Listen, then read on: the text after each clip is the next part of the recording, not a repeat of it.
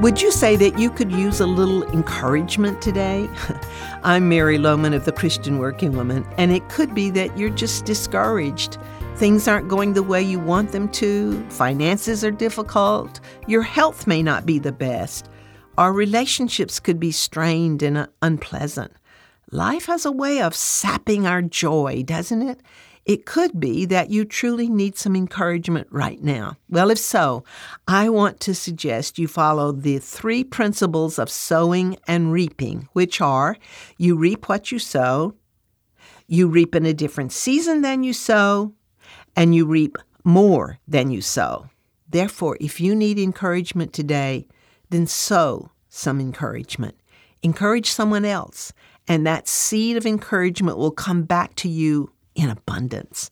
It may not come today, but it will come. You will reap encouragement in season even more than you can imagine.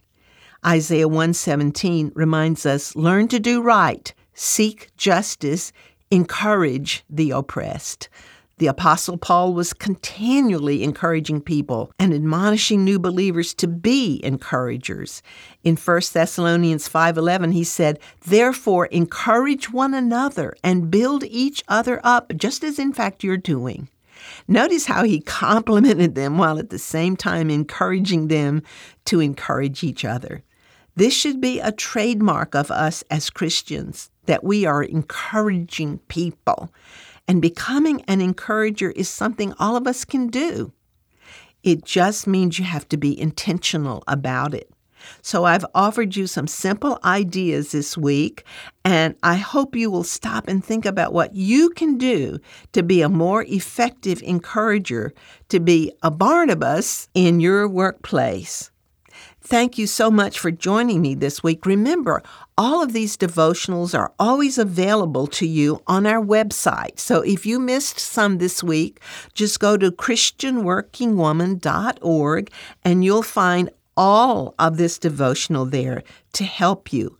Also remember that our Zoom Bible study begins again on Tuesday, September 12th, 7 p.m. Central. I'm so excited about starting this again. We'll be studying the Psalms, and there's no better place in all of Scripture than Psalms to help us connect with our Father God.